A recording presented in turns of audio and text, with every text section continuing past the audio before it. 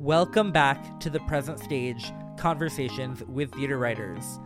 My name is Dan Rubens, and I'm a theater critic, a composer, and an arts nonprofit leader.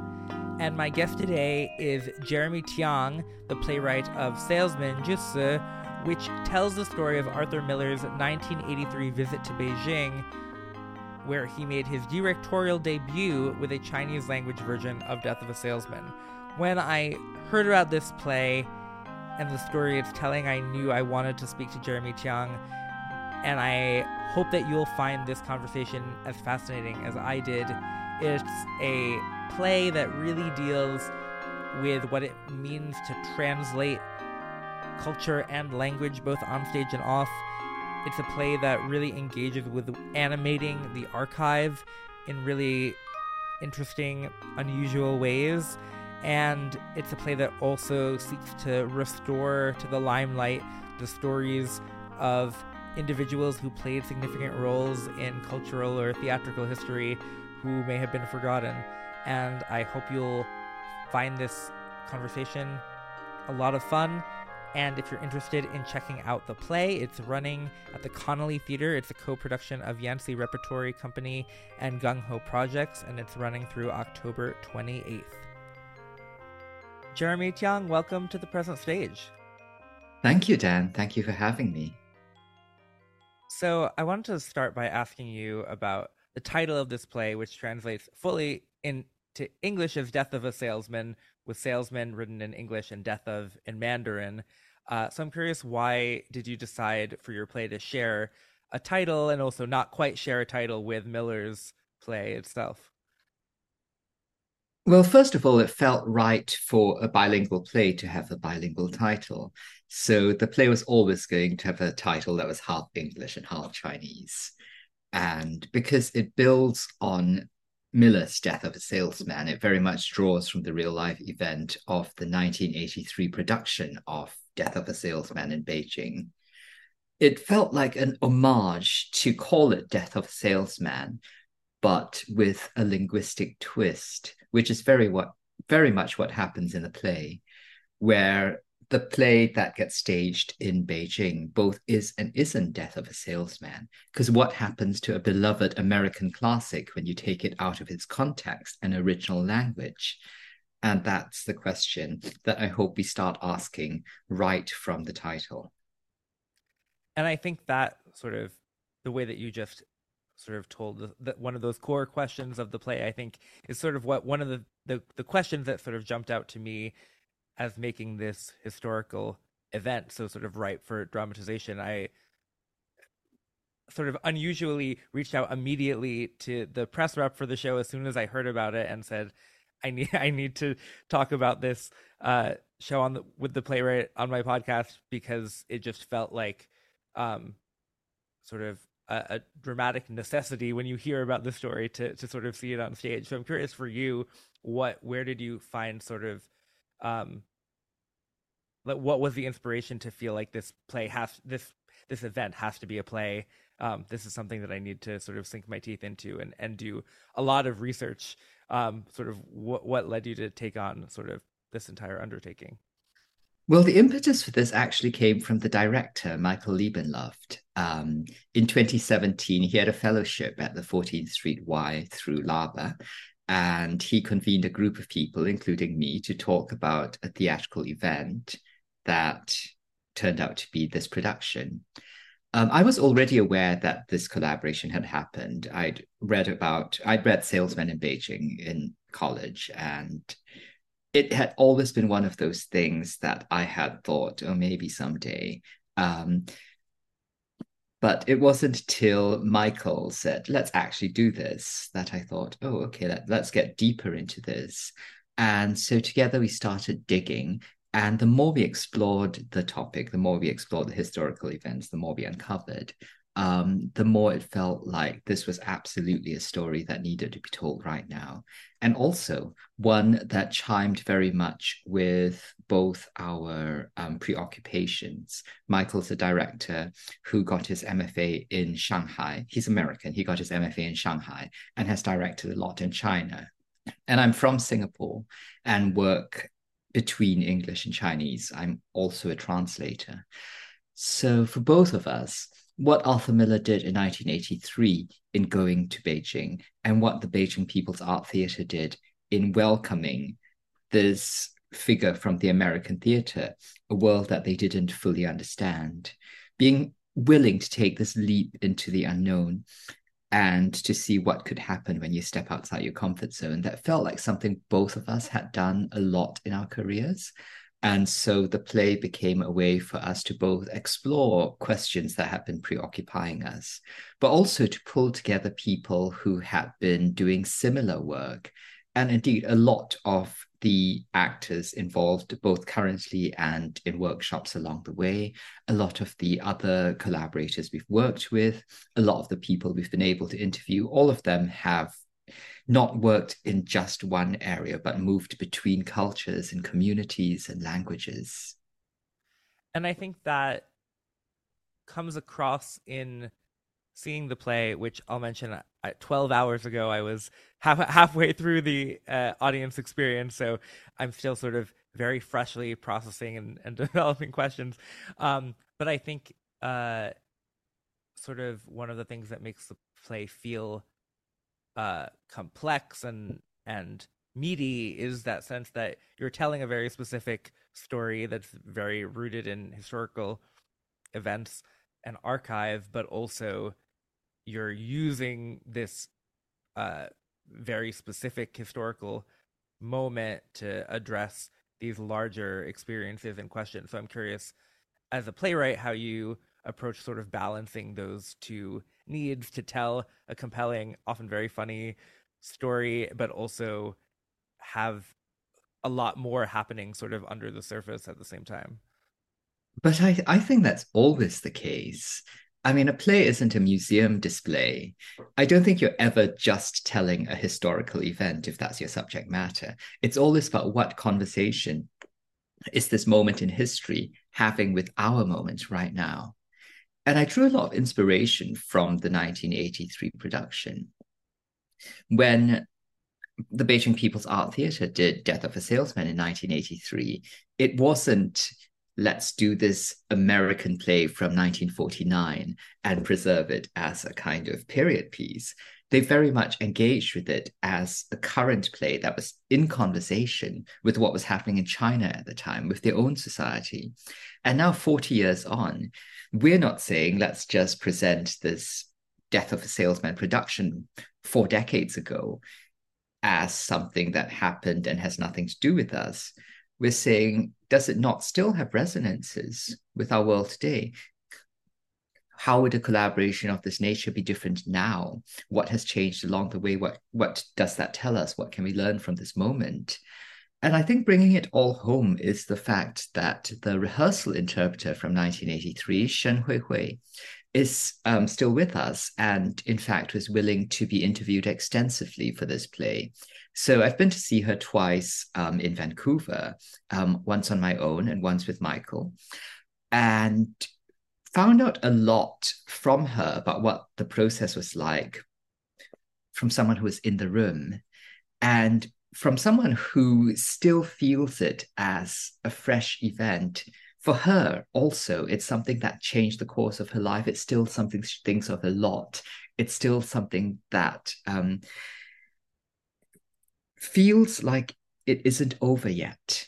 So I wanted to get that sense in the play that, yes, it happened 40 years ago, but the reverberations can still be felt now. So let's keep them alive. You referred just now to Shen Huihui, who's really the narrator and protagonist of the play. What's interesting is you have sort of as archival material Miller's memoir about the experience that you referred to. You also have the translator and star Ying's memoir as well. And you chose a third perspective to really be the center of the story you're telling. Can you talk more about sort of at what point in the process Shen Huihui emerged as the protagonist and how much that intersected with actually getting to know her in real life and sort of how that role evolved? You're right in that the initial drafts of play were absolutely about Arthur Miller and Ying Ruocheng, the gigantic figures at the heart of this, and the two men who arguably made this happen. Without them, it wouldn't have been possible. But as a playwright, you're always asking who came out of this the most changed, who was the most different at the end of the story. And that is unquestionably Shen Huihui. Her life was set on a different course as a result of her collaboration. If Arthur Miller had never gone to Beijing, if Ying Ruocheng had never worked with Arthur Miller, they would still have had similar lives. They would still have been a famous playwright on one hand and a famous actor translator on the other.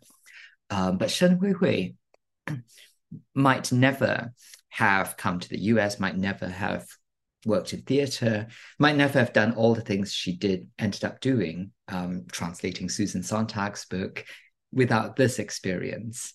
Or she might have, we don't know, but it felt like this was an inflection point for her. And when we talked to her, the more time I spent with her, the more it felt like she was the one to put in the center of the show. And she was the one who would guide us through the journey. She was the one whose perspective I most wanted to foreground. And I think that's still the most interesting way into it for me. I think when you're dealing with larger than life figures like Arthur Miller and Ying Ruocheng, they're already kind of known quantities. They're iconic figures. You come into the theater with some sense of who they are. Maybe more Arthur Miller if you're American and more Ying Ruocheng if you're Chinese, but you have hopefully an awareness. But Shen Huihui, someone who's not a public figure, and yet was in the room where it all happened. I think that's the point of view that I find most enthralling. And of course, as the interpreter for Miller in the room, she also was sort of at the center of sort of the act of translation, which is so much sort of thematically significant in what's happening on stage. So I'm curious sort of how you what you learned from her about sort of how she perceives of that role in that room, and sort of how you went about adapting her story into the onstage character in that sense. Well, as a translator myself, I drew a lot from my own experience, and she became a container to put a lot of my feelings and questions about translation. To what extent do you become the voice of the author, of the person you're translating? To what extent is your own voice in there? um, I trained as an actor, and in drama school, I had a teacher who would always ask us at emotional moments in plays, when this character cries, is it the character's tears or is it your tears? And the correct answer is always your tears because the character isn't real. But in this case, you're dealing with real people. So when you say their words, are they their words or are they your words? And so Shen Huihui tries her best to represent everything that is said in another language, and yet her own perspective creeps in. And how could it not? Because she's using her own words to express someone else's, which is theatrically very exciting because that's all theater, right? It's the gap between what is said and what is being unsaid, what is being thought, what is in the surface of the words. So here you have two people's voices in one, and both of them have their own subtext. And so each moment is really alive with these conflicting or conversing voices and ideas. And it's really electric when the translator brings something else on top of the original. So for Shen Huihui, it was a process of discovery for her. So even though she came in thinking I'll be a neutral vessel, I will just transmit what is being asked of me, the words couldn't pass through her without changing her. And I think the joy for us is seeing how that happens. And that also brings up my first of many questions about the use of surtitles in the play. There are some of my favorite moments in the play are when we're seeing literal translations of what maybe Arthur Miller is saying, or what Ying is saying, uh, projected, uh, and then we're hearing a slightly different translation from uh, Shen Weiwei on stage, uh, which sometimes have sort of comic differences between them, but sometimes are just sort of subtle uh, shifts between sort of the literal text that we're receiving and then what we're hearing from her. So I'm curious how you devise those moments and sort of uh, how you sort of are able to draw audiences' attention to those sort of slight distinctions, because there are often sort of subtle moments of mistranslation or shifts in translation happening throughout the play. Yeah, and I mean, translation is very difficult. Well, on some kind of spectrum from difficult to impossible. And some of the things that Shen Huibu was being asked to translate, I don't know if they could be translated. Some of them she wouldn't translate. Sometimes she would translate something a little differently because she was being diplomatic, because she had never been to the US and didn't understand many aspects of American culture. So the gaps in translation become the gaps in understanding between her perspective and Arthur Miller's, between the Chinese and US perspectives at the time. But also, I just enjoy the idea of transgressive translation. Um, Sometimes you translate something a little differently on purpose, and you have a good reason for that. If I'm when I myself translate a book that is comic and I see an opportunity for a joke in English that didn't exist in the Chinese, I will insert it, checking with the author, of Right. course. But just like, here's an opportunity. I'm not going to not put the joke in just because it doesn't exist in the original. I feel like this would happen here. And it's the same with Shen Hui. I think you can see moments where she goes, oh, well, if Arthur Miller were Chinese, he would never be this rude. Let me tone things down for Yeah. him. I think some of the my favorite moments are the ones that are language specific. So there's a moment where Shen Huihui is explaining the plot of Chow Yu's play Thunderstorm to the audience in English. And at that moment, the surtitle in Chinese just says, if you speak Chinese, you probably don't need this explanation. And that's something that only the Chinese speakers in the audience will get. And I love that there are these moments that just one language group or the other will Right. receive. And one of the first thoughts I had as the play began was that the experience of being a monolingual English speaker or a monolingual Chinese speaker or a bilingual speaker in the audience would all be incredibly different experiences in terms of when you're literally when you're sort of looking up and down to read the surtitles, and also sort of and what moments are sort of uh, directed in different ways. So it's sort of like parallel experiences happening um, within the audience. So I'm curious what that process of devising that was like. Did you sort of go through the script thinking, if I only know English, what will my experience be? If I only know Chinese, what will my experience be? Yeah, and just I'd love to hear more about that. Yeah, very much so.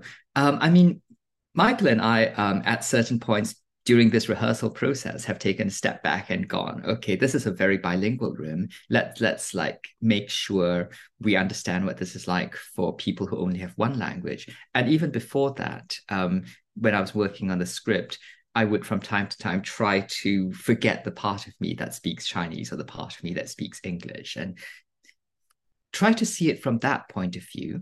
So the first thing that happened was that I really wanted to make sure people who didn't speak English could still come to the play and have a good experience. Because I think often when you go to the theater in the US, the non-English language is surtitled, but the English isn't. And I wanted from the beginning to surtitle both languages. So the English is surtitled in Chinese, and a Chinese only speaker could come to this and fully experience the story. Um, but the only real way to know is to bring in people who don't speak the languages and see what their experience is like. So we've had people sit in on various workshops and presentations and just like make sure we hear from them about what they did or didn't get and refine along the way, maybe where a little more scaffolding will be needed, or maybe sometimes something isn't understood and I decide that's okay. You don't need to understand everything as long as that's enough of a pathway to guide you through. And there are moments where we get sort of surtitles in both Chinese and English sort of piling on top of each other if there are lots of characters talking at once to the point that they become illegible. And obviously those are moments where we can't follow the exact pattern of language if we only speak one language on stage. And to me, those moments are sort of about like the limits of translation, or at least the limits of sort of in the moment interpretation to interpreting to capture all the dynamics happening in a multilingual room. So Yeah. they're funny. It's a funny meta theatrical moment, but it's also sort of gets to the heart, I think, of a lot of what you're doing in the play. Yeah. And yeah, and I think the surtitles should replicate what's happening on stage. And our projection designer, Cynthia, has done a brilliant job. There have been so many conversations about how would the surtitles represent this moment. You know, here's something that's happening on stage. What are we going to do about that? I don't know if you noticed, but the way the titles of books and plays are represented in the surtitles use Chinese punctuation marks. They kind of have a triangular bracket around them. And that's something we decided to do to mix the languages up a little more.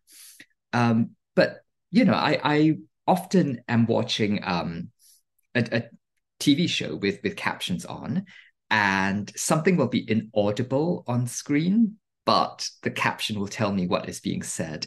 So they contain information, right? I think we've all had that experience.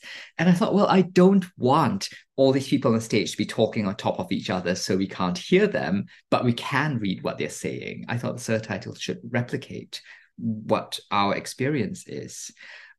So if it can't be heard, it can't be clearly surtitled. And I think you can sort of pick out words in the jumble on the screen, just as you can pick out words by listening to what's happening on stage. You also have an on-stage surtitle operator who's sort of a semi-character who interacts occasionally with Miss Shen, but is sort of a silent figure there.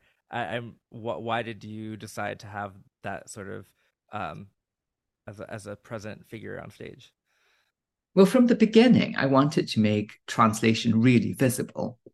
And I think the play itself does that. The play itself shows the friction that occurs when you move from one language to another.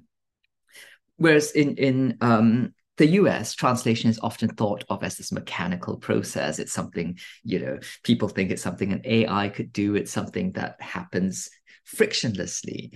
And I wanted to foreground that friction.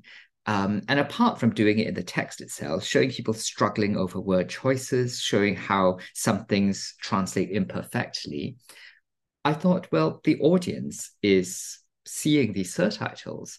And I've been to a place where the surtitles just appear. You understand what's happening. You don't think about it. But if there's a surtitle operator right there on stage and you can see the person whose labor is making this happen, you can't ignore her. And at a certain point, she leaves the stage and the surtitles stop and the actors have to take over the task of interpreting. So it felt to me like someone is going to be doing that. There's going to be someone somewhere in the theater who's pushing buttons to bring you these translations. So let's put that person front and center. In the translation community, there's a lot of conversations around the invisibility of the translator, which is linked to our inability to negotiate for better working conditions. Because if you are not seen, then you don't have the kind of clout that gives you bargaining power. So there have been successful campaigns on social media to get translators named in book reviews so that we don't pretend that Chekhov wrote in English. There have been campaigns to have translators named on the covers of books they translate. And in a similar way, I just wanted all of the translation processes in this play to be out there for the audience to see. Uh, at the end of Salesman in Beijing, or at least the excerpt that appeared in Vanity Fair after Miller returned from his trip, he ends by saying, we have met on the plane of imagination where it is indeed possible to share everything we have come to be. Do you feel like that's hyperbolic? Are you skeptical of sort of that summation of his experience, or do you feel like that's reflective of the experience of the folks that you've talked to who were in that process? Every single person I talked to in this process had a different point of view. And you can see this even in the published accounts in Miller's book and Ying Ruocheng's book. They will sometimes recount the same event from very different perspectives. No one could agree on how much Chinese Miller's wife, Inga Morath, spoke, for example. Miller thought she was near fluent. Other people said she just spoke a few words. Um, so I don't think anyone fully comprehended everything. And I don't think anyone thought that this was a full, that there were no obstacles to this collaboration, except the people who could only see part of it, which admittedly was a lot of them. So I think Miller, maybe from his limited perspective, felt that they had had a complete meeting of minds. But the only people who could fully grasp everything that was happening were Shen Huihui and Ying Ruocheng, the two people at the heart of this who were fully bilingual and could hear and understand everything that was happening. Miller's experience was very much filtered through these two figures. Everything he received from the Chinese side came through them. And perhaps they made it seamless for him. So he had the magical experience of directing a show in a language he didn't speak and feeling that it had been possible, that it had been maybe even not easy, but successful without any loss along the way.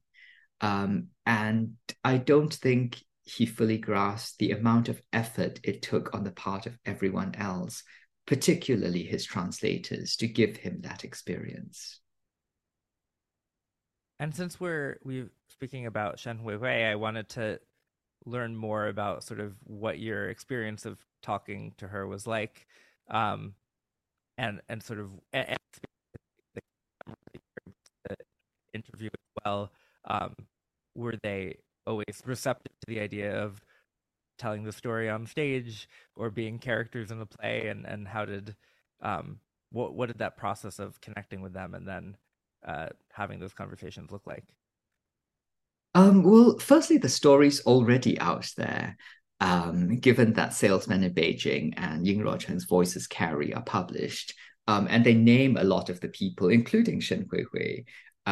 So it's not like anyone's involvement was secret. So Sure. that kind of, was our starting point, was my starting point. What's already out there, and then what else is there to be uncovered? So with Shen Huihui, I think our conversations with her kind of mirrored my own process in writing the play, where it started out being more about Ying Ruocheng and Arthur Miller, and at a certain and to start with, it was a more streamlined cast. So I just had Ying Ruocheng doing a lot of the translation, but then more and more that felt wrong because there had been someone else in the room, and I wanted to put her on stage.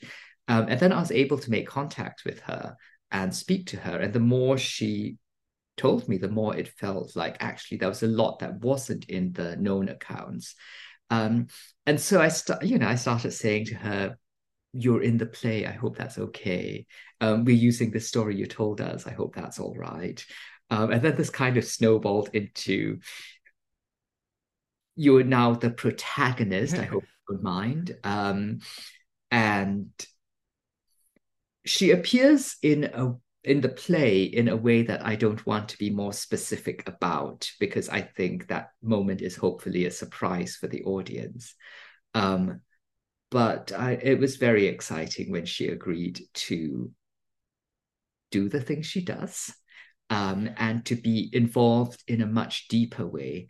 Because it felt right that she should be a collaborator in this. She shouldn't just be someone whose story I took and turned into a play. She should be more involved, and now she is.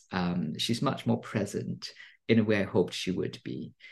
So it's something that feels right. It feels like her part in the process hasn't been fully honored.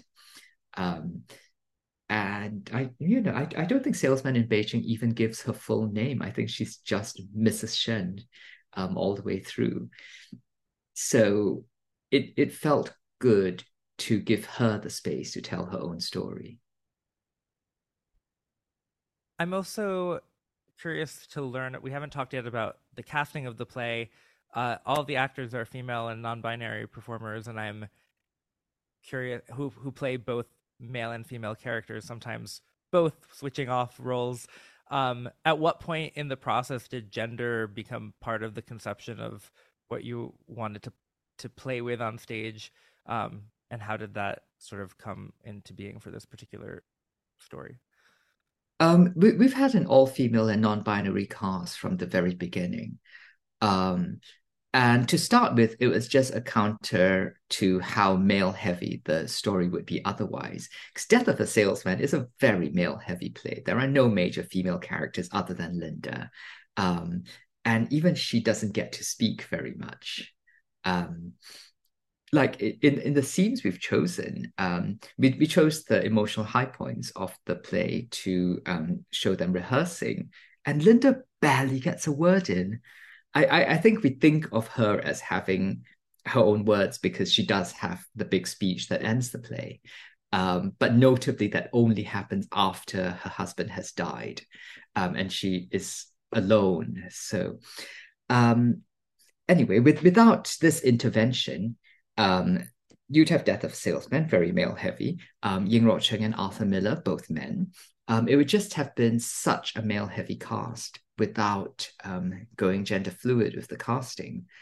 And also, I'm just interested in messing with the gender binary and having people play things that they are not, because you're always doing that. You're always playing a character who isn't really you, who has some differences with your true self. So why not take that a little further? Why do we decide that certain attributes must be the same and other things can be more fluid? Why not make it all fluid?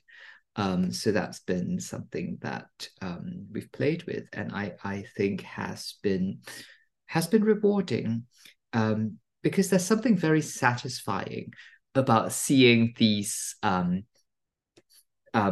ideas of American masculinity, particularly of seeing the construction of the figure of the football jock being represented by an Asian woman, and making us very aware of how much of that is a performance. And I guess because we had the play focuses a lot on the tensions about how Chinese actors will represent American characters, then you're sort of adding this additional layer now of that's not about ethnicity but about gender. That's sort of layering the, as you just described, which is really interesting. One of the aspects that excited me a lot about this play, I'm always really interested in sort of the use of archival materials in theater, and especially when it feels like the archive is sort of being used, is sort of being animated in a way, or sort of staging archival materials in a sense. Um, and you have some very cool moments, especially when we actually see scenes from this production staged, um, engages with the archive in a really exciting way. I'm curious how you went about deciding sort of what archival actual documents to feature in the production, and sort of how that evolved in collaboration with your director and designers.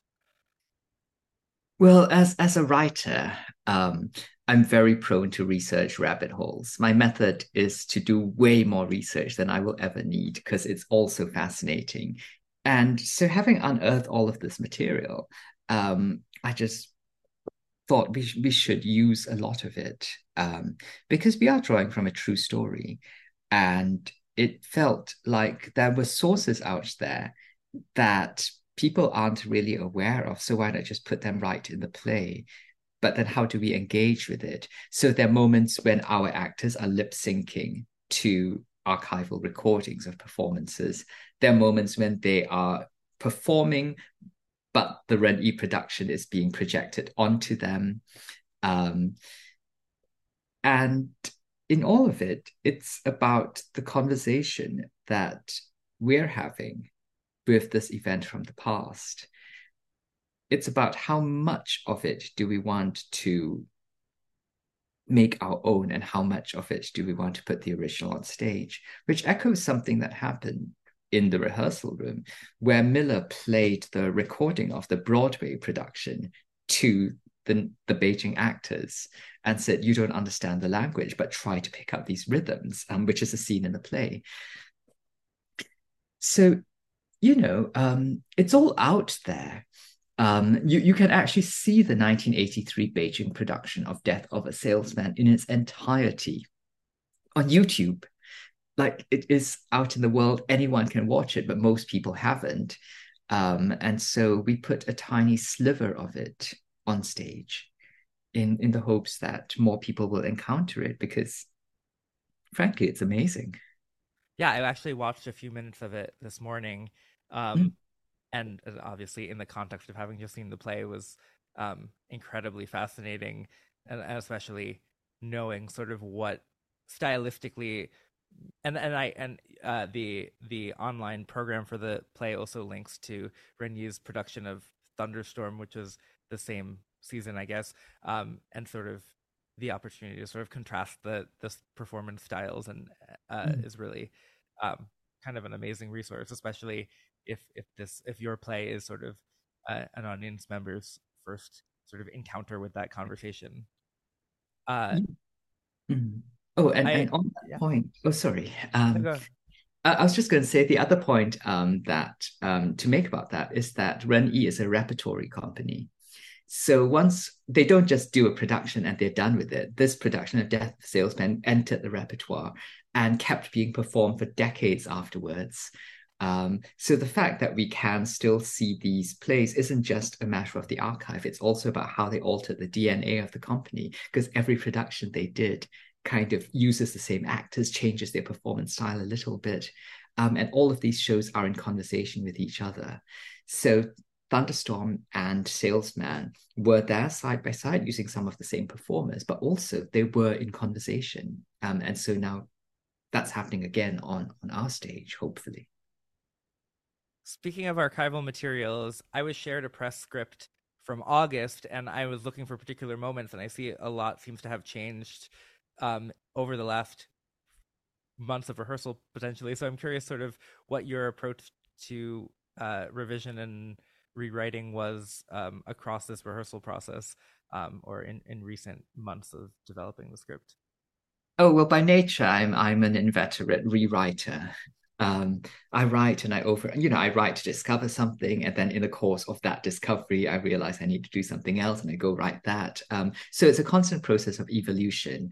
Um, and the rehearsal process was a series of painful moments of being told we can no longer change that bit. The set has been built. So I write because I'm always discovering new things, and also because I'm very collaborative by nature. And when the cast would do a certain thing that would spark something that would affect the scene, that would make me realize that a certain moment was missing, or conversely, that we didn't need a certain other moment because it could go unsaid and was already present. Um, so it's been very fluid, and sometimes I look back at old drafts of this because I've been working on this for 6 years now, and there are so many scenes that haven't made it in, or that have made it back in different forms, that have come and gone. It's a shifting process, and I think you could, it's like a flowing river. You could get a sample at any moment and it would be different. And this happens to be the moment where we're staging it. So this is the version of the story you get. But ask me again in 6 months and I'll probably have a different one. Well, I'm not allowed to now, but you know. I wanted to share another quote from Salesman in Beijing and get your response to it. Arthur Miller wrote, I am beginning to feel now that while the Chinese audience may empathize with Willie's feelings, a gap has to remain in its understanding of his very Western experience, his sense of individuality, and the mythology he carries in his head. On the other hand, what resonances escape us in Shakespeare's plays, where innumerable political and social implications no longer have any life? So it's interesting to me that he is making this connection to Shakespeare, referencing kind of both the dimensions of sort of time, and Shakespeare's plays are hundreds of years old. How can we access sort of what that audience resonance would have been, but then also sort of the cultural dimension at the same level? So I'm curious sort of what your thoughts are about that, both as a translator and as the playwright of this play. I mean, I think there's an unspoken anxiety in Arthur Miller's words, which is in 1983, how relevant was this play that he had written in 1949? And I think this was a question that was very present for him because there was due to be a Broadway revival the following year. And I cannot prove this, but I believe seeing how the play connected with Beijing audiences heartened him to go ahead with this production the following year with Dustin Hoffman. That was, in fact, a big hit and showed that the play still had resonances. But, you know, I don't think we need to go as far back as Shakespeare at all. I think we can just... I saw the Broadway production of Death of Salesman last year and was struck by how the experiences of these characters were resonant in some ways and difficult to access in others. So I think there's always going to be this gulf. And yet we reach across it and find what common ground we can. So just as the production happened because everyone involved in it found a place they could meet and tell the story together, so as audience members, you go in and at first, maybe certain aspects of the story are unfamiliar, but then you find the familiar and you find your way into the story that way. And I think for all of us, that's what theater is. You go into a space and you spend a bit of time orienting yourself, and then suddenly you're there with them, and you emerge changed because you've been somewhere new. I'm curious, since you brought up the most recent Broadway revival, which of course reimagines the Lohman family as a Black family, whether you feel like the sort of cultural specificity of the play is sort of intrinsic to who these characters are, or I when I was right after I saw that play, I found a piece that Lorraine Hansberry wrote shortly after A Raisin in the Sun opened, where she was writing very explicitly about the differences between Death of a Salesman and Walter Lee Younger, between Willie Loman and Walter Lee Younger, and basically saying that that has to be a play about a white family. And that the whiteness of Death of a Salesman is sort of intrinsic to what those people's experiences are in that moment in history. So I'm curious sort of what your take on that is. Well, that's a big question that the Chinese actors had that was never resolved. Um, you know, when Death of a Salesman is staged in Beijing, are they playing white characters? Are they playing Chinese Americans? Are they playing people from China who happen to be in Brooklyn? And that's something that they never fully addressed, and I think didn't have an answer to. The production on Broadway last year, I thought, asked a lot of questions about the whiteness of the play and what happens if the Lohman family isn't white. Does that change their experiences? Does it make a difference if the Lohman family is Black, but Willie's mistress is white? How does that... I don't think it was so much about challenging the text as inviting us to see it in a different way. do we feel different about the story when there's a racial dimension to it? Um, does it open up new questions for us? And I think it did. It definitely made me see some aspects of the story in a different way. Just as seeing the play transplanted to Beijing made me realize things about it that I hadn't before. Maybe what is most interesting in these reimaginations is the questioning of assumptions. Um, in the original, if we take the Lohman family as white, then Willie's idea that he and his sons deserve the best possible lives could be seen as a straightforward manifestation of the American dream. But if the family is black, then there's a different history behind these sentiments. And what does that make us feel about their aspirations and their dreams and where they're coming from? And then that, I think, freed me to think about what would happen when this play was on in China, and how did they receive that in a country that had just come out of the Cultural Revolution, that didn't had only just had free commerce restored, that was people were only just able to go into business for themselves. What was that like? Was it alien? Was it aspirational? But I think a good story is going to be resonant in different circumstances. It might be specific to its time, but it's also going to have bigger questions and messages and sentiments that are applicable in very different circumstances. And so I think by changing these big variables, you kind of lay bare what is underpinning a lot of the story. And sort of connected to that, there's a moment in the play where Arthur Miller is complaining about how dim the lights are on stage and says, "How do the audiences see anything?" And the response is, "Perhaps they look harder." And I'm curious to just know sort of what you found most interesting in learning about how this play was received in China, and what you wanted to highlight about Chinese theater goers and the Chinese culture of receiving art in this production. That partly, I think, draws from my own experience of being a non-US theater maker working in the US. I find that I'm being asked to explain myself a lot.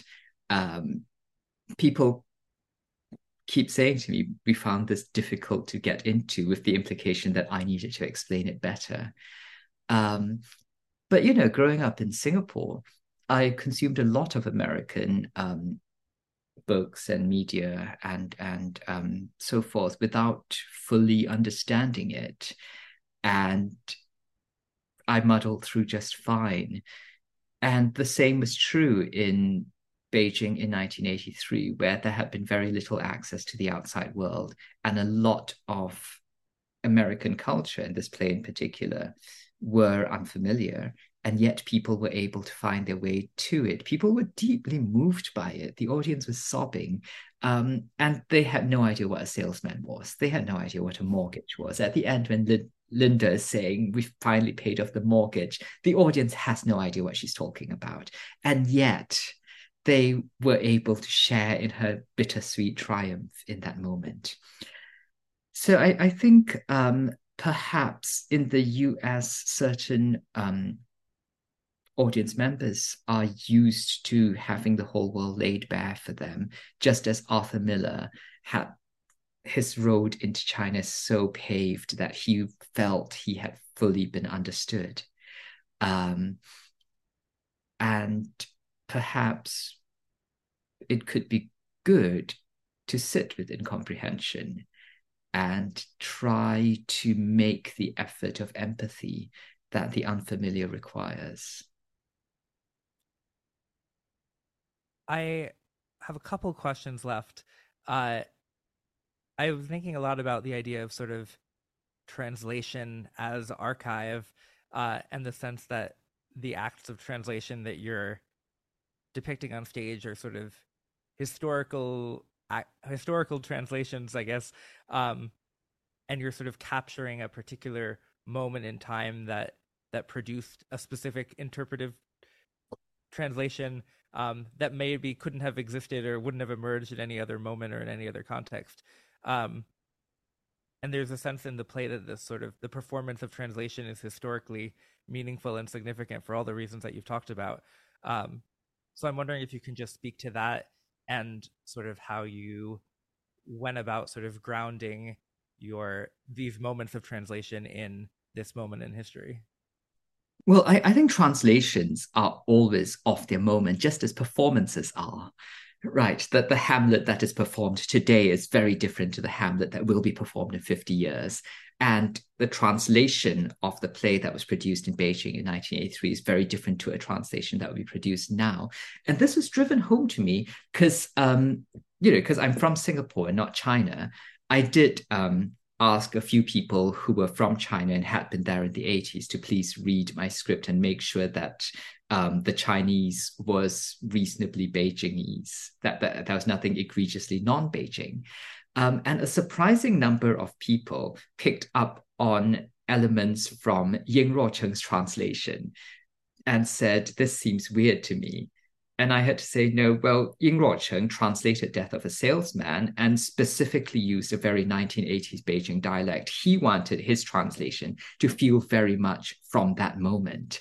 And people in Beijing now are looking at it going, that seems weird. Mm-hmm.